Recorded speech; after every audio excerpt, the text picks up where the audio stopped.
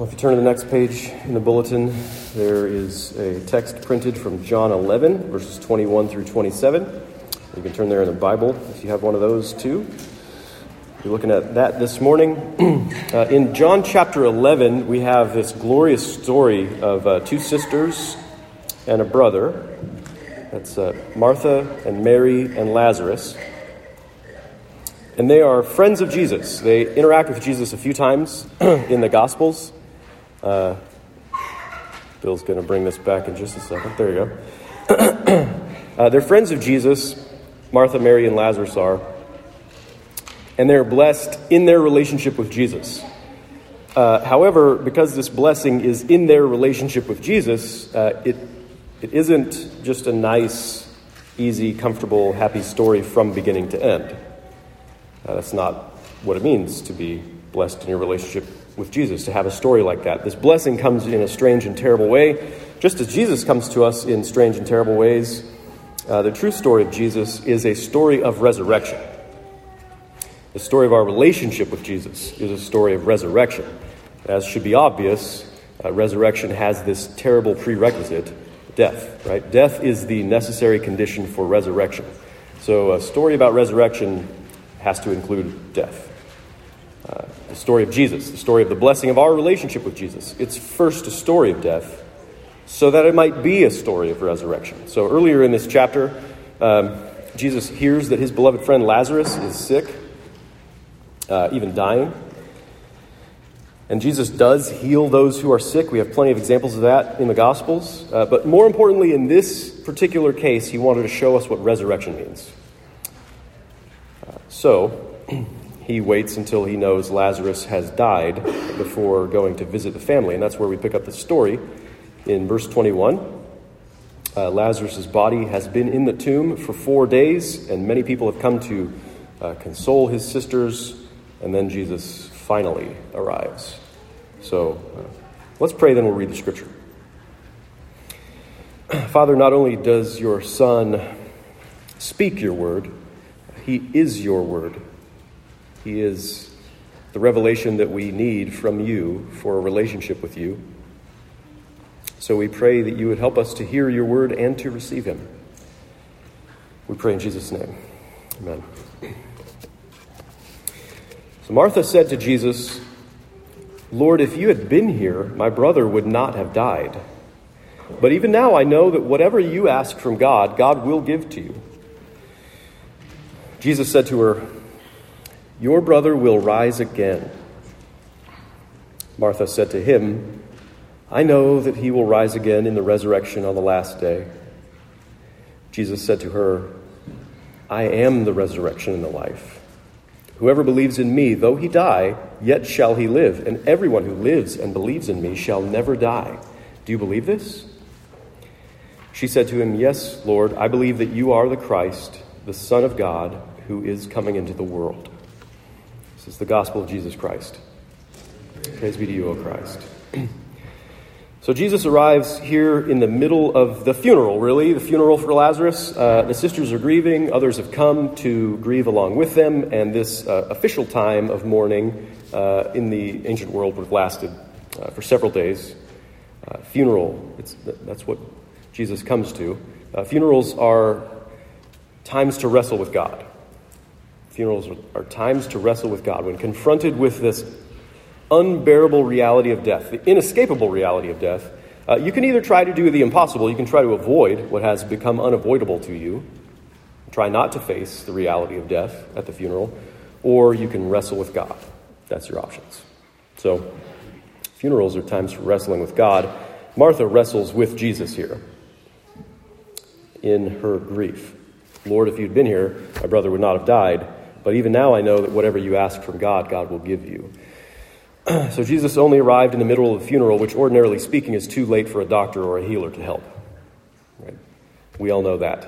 So Martha's wrestling. Maybe what she's saying here, maybe she's looking for just something to say, something to try to make sense of the tragedy, the death of her brother. Just throwing words at the problem. Maybe she's distracting herself from the pain of her loss by talking theology with Jesus. Right? Maybe she means to imply that her brother's death was Jesus' fault. It'd be easy to come to that conclusion. But that, it's okay now that Jesus is here. He can redeem himself by fixing the situation, by making things right, even now. Maybe she's thinking of the further implication of that if Jesus doesn't fix this problem right now, he must not really be a good Lord.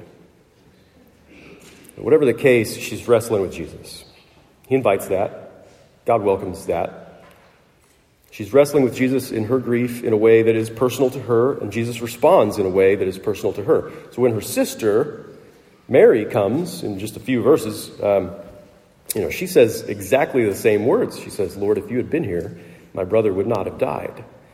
But with her, it just seems like it's this more primitive lament that she's offering, and Jesus responds to her personally with his own wail of lament, with his own weeping. So, you should go home and read the whole chapter, John 11, even though you're about to hear spoilers about where it goes, about how it ends. In fact, this is one of those many places in scriptures where spoilers are really helpful, where knowing the end from the beginning helps you to better understand what's happening throughout the story. So the end, Jesus goes on to pray and to call Lazarus out of the tomb, and he raises Lazarus from the dead just by the power of his word, and he restores him to his family, to his sisters. It's beautiful. He came too late to prevent Lazarus' life from ending in death. But with Jesus, too late is just the beginning of the story.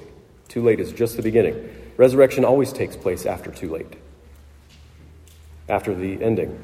Jesus knew the true end of this story from the beginning. And go back to the beginning of the chapter. He knew that this was heading toward resurrection ultimately. He knew it while he wept with Mary at the tomb, while he spoke with Martha here. Even when Lazarus was only sick before Lazarus died, he knew this was a story heading toward resurrection, and he deliberately let it all unfold in this strange and terrible way. He deliberately allowed it to become too late so that he could show us what resurrection means. As he engages with Martha here, he tells her what resurrection means. He isn't just distracting her from her pain with conversation about theology. He's certainly not offering platitudes like you might hear at funerals. Lazarus is in a better place. You'll see him again someday. Jesus says to her, "Your brother will rise again." That's his promise. That's the Lord's promise. This is the word spoken by God in the flesh. Your brother will rise again. And Martha believes it. At least she believes some facet of it, right? In verse 24, Martha said to him, "I know that he will rise again in the resurrection on the last day." So she's right that the scriptures teach this. Scriptures speak of this resurrection on the last day, which is the day at the end of history, the end of the world as we know it, when all those who belong to God through faith in Jesus Christ will be raised from the dead to live with him in the world remade, in the new heavens and the new earth, and live with him forever. There's going to be this resurrection. So she's right to believe in this. She's right to believe she will see her brother again on that day. But there's something more that Jesus has to say about resurrection to focus her attention, to focus our attention where it really should be, because he says to her, "I am the resurrection.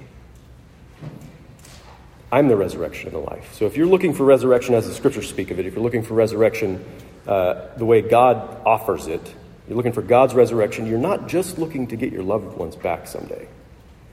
If you're looking for resurrection, you're looking for Jesus. It's the most amazing thing Jesus is saying here. He isn't saying, "I do resurrection." He's saying, "I am resurrection." He isn't just saying, "Watch me perform the resurrection of Lazarus here. It's really impressive." He's saying the resurrection means me. It means me. When Jesus does the resurrection of Lazarus, it's a sign that points to that greater reality. The resurrection means me, Jesus says.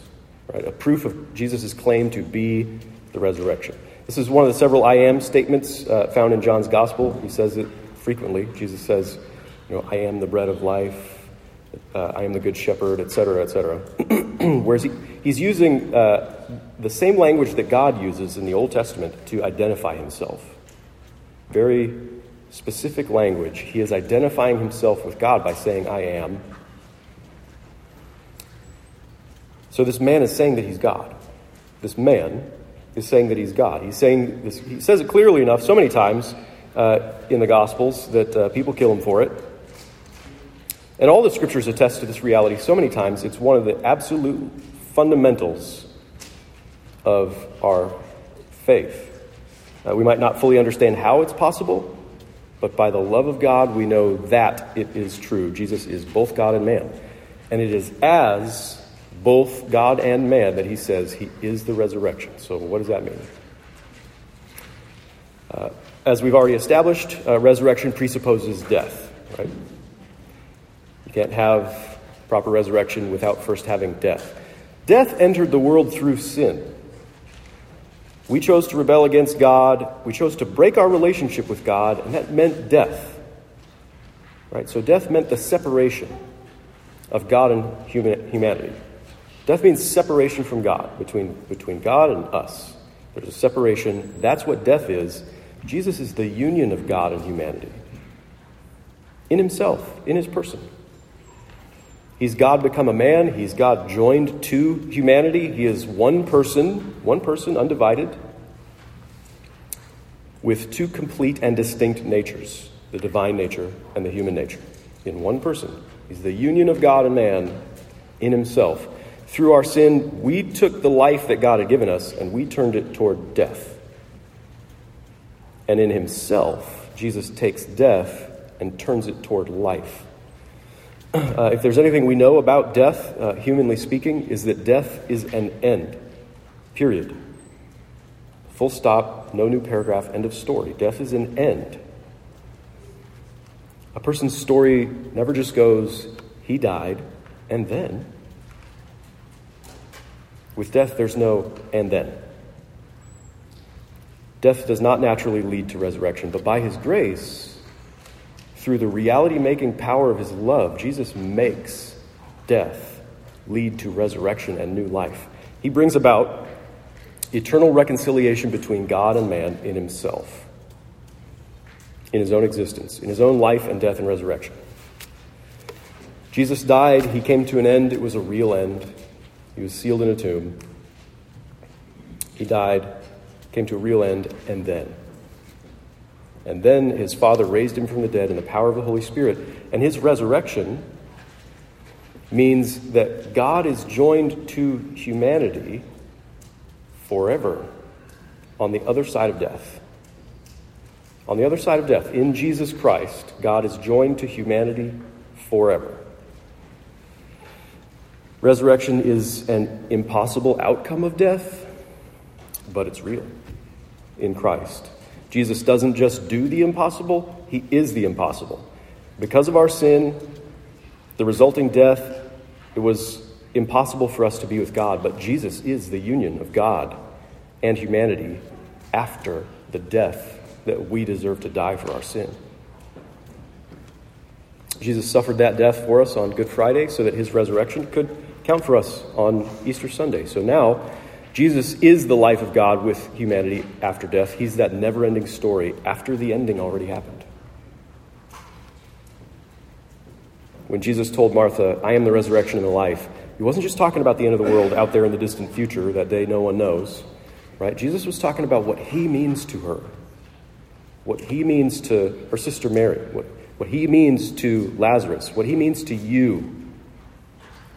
To us, this day, right now, he's saying he is your impossible hope made true, your only hope for a restored relationship with God that you can enjoy both now and forever. He says in verses 25 and 26, whoever believes in me, though he die, yet shall he live. That's resurrection. And everyone who lives and believes in me shall never die. That's life. So you have life with God right now if you believe in Jesus, because you're united to God through faith in Jesus. And if you believe in Jesus, even though you die after that, you shall be raised to live with him forever and never to die again. You've got to hold on to what Jesus is saying here. You've got to hold on to this promise. Sometimes I struggle to believe that things like this could be true. Sometimes I have doubts, like, maybe I've seriously misunderstood the gospel, and there won't really be a resurrection. Dead is dead. We have scientific proof of that all around us. There's no life with God after that. There's no end then to anybody's story after they die, right? So maybe there won't really be a resurrection. Sometimes I doubt that if there is a resurrection, that I'm going to be part of that, right? That I'm personally going to be among those who are raised from the dead to enjoy life with God. And all I have to cling to is what the Lord says. The Lord Jesus, who does not lie, says, "Whoever believes in me, though he die, yet he shall live." And if you still struggle to believe that that could be real, just look at his power to raise Lazarus from the dead. He did that. Most importantly, remember the Lord's own resurrection. His own resurrection.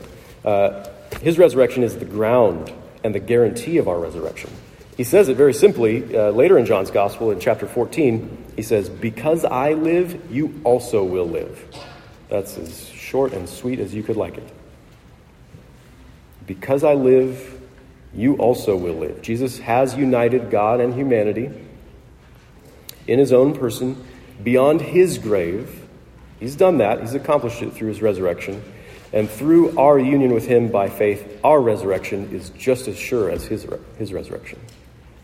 Right? His resurrection has already happened. So he says our resurrection is as good as done. In a sense, already happened. Paul talks about this in 1 Corinthians 15. It's a chapter we usually talk about around Easter time. He says, "In fact, Christ has been raised from the dead, the first fruits of those who have fallen asleep. For as by a man came death, by a man has also come the resurrection of the dead. For as in Adam all die, so also in Christ shall all be made alive, but each in his own order. Christ the first fruits, then at his coming those who belong to Christ. Just as we have borne the image of the man of dust, we shall also bear the image of the man of heaven." This is the will of God. This is the plan of God. This is how salvation works. Whatever is true of Jesus in his relationship with God, by his grace, will be true of all of those who belong to him. All who believe in him, all who trust in him to be the resurrection of our life with God. That kind of salvation where whatever's true of Jesus in his relationship with God is true of us. That kind of salvation is talked about throughout the scriptures. For example, in our Old Testament reading that Ransom read from 1 Kings 17, where the prophet Elijah takes the widow's dead son and brings him back to life. The prophet laid the boy on his own bed, put him on his own bed in his own place for sleeping and rising again. The place where he had done that every night and every morning, where he lays down and then gets up again. Right? And he stretched himself out over the boy 3 times as if to say, "Let my own life come into the boy to revive him. Let this boy get up from my bed just like I did when I woke up this morning." Jesus rose from the dead, walked out of his tomb that morning, and through our union with him, through baptism into his death and resurrection, he has placed his everlasting life in us through his Spirit so that we will wake up from the dead just like he did. His promise doesn't spare us from death. Sorry if that was your hope. His promise does not spare us from death. His promise is resurrection. He is our resurrection. So the story of Martha and Mary and Lazarus is first a story of death, so that it can be a story of resurrection. With Jesus, the story of your life will include death, so that you can know him as your resurrection, so that you can know that resurrection means Jesus. Jesus asks Martha, "Do you believe this?" And that's a question that obviously he's asking us. Will you only believe what your senses tell you about death, or what science says about death? Or will you believe the word of the Lord and the reality-making power of his love? So our saying yes in response to Jesus, do you believe this? Yes. Our saying yes in response to Jesus might sound pretty weak, pretty pitiful, compared to the resounding yes that he has said to us first in his resurrection. He said yes to us. Will you say yes back to him? He invites us to respond to the truth of what he says, to the glorious truth of who he is. So we respond. With Martha, we confess him to be the Christ, the Messiah, the Son of God. We proclaim with Job, I know that my Redeemer lives, and at the last he will stand upon the earth. And after my skin's been destroyed, yet in my flesh I shall see God, whom I shall see for myself. And my eyes shall behold and not another. My heart faints within me. We publicly profess as gospel truths of the highest priority, as essential articles of our faith, that on the third day he rose again from the dead. And that we believe in the resurrection of the dead. And that means us, because of him. And we cheerfully sing, Jesus lives, and so shall I, as we're going to in a few minutes. And we resolutely sing, sometimes fiercely, there ain't no grave can hold my body down. And sometimes we barely sing songs like these with weak faith. But we still trust that the resurrection and the promise of Jesus is not weak, even if my faith is weak. And we trust for the resurrection of our brothers and sisters in Christ who are dead or dying. And we look forward to the never-ending story after the end, when we're all restored to each other, when we enter the unobscured presence of the Father, when we're filled with the Spirit beyond measure, when we get Jesus, who is himself the resurrection, forever. Amen. Let's pray.